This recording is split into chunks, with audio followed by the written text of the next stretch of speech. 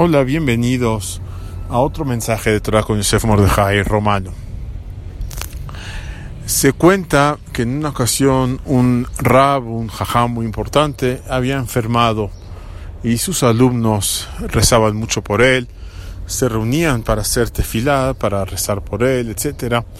Sin embargo, no mejoraba y de hecho empeoraba. Ahora, se dirigieron los alumnos con el gran Saipler, Zecher Kadish Betzadik Libraja, un gran erudito de la última generación, y le dijeron: ¿qué está pasando? Parece que el Eterno no toma nuestros rezos.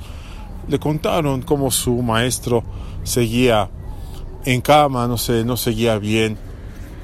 Y el Stapler les dijo: no es así como funciona el rezo. A veces vemos resultados de nuestros rezos, de nuestras súplicas después de unos días, otras veces después de unos meses, o inclusive después de años, e incluso para otra gente. Por ejemplo, si en este caso estos jóvenes, estos muchachos, alumnos de este rab, rezaron mucho por él, y a lo mejor terminó que este rab no logró vivir, pero esos rezos el Eterno los toma y los guarda, y son muy apreciados ante él.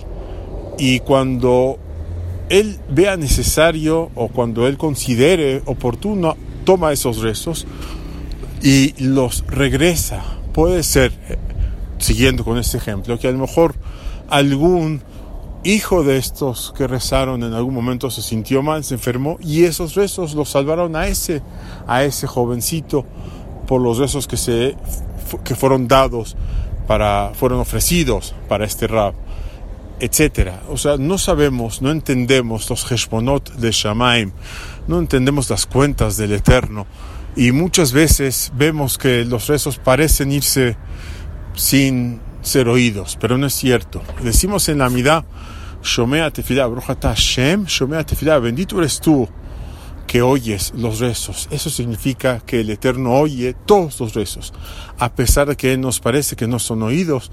Realmente esos son oídos, son queridos, son apreciados por Él, y en algún momento los pondrá en buen uso. Si no es a lo mejor para lo que nosotros queremos, será para otra ocasión que realmente sí los necesitemos. Que ojalá sea la voluntad del Eterno que siempre nos responda para bien, que veamos cómo nos responde para bien, y que tome nuestros rezos de una forma de voluntad, de una forma de cariño.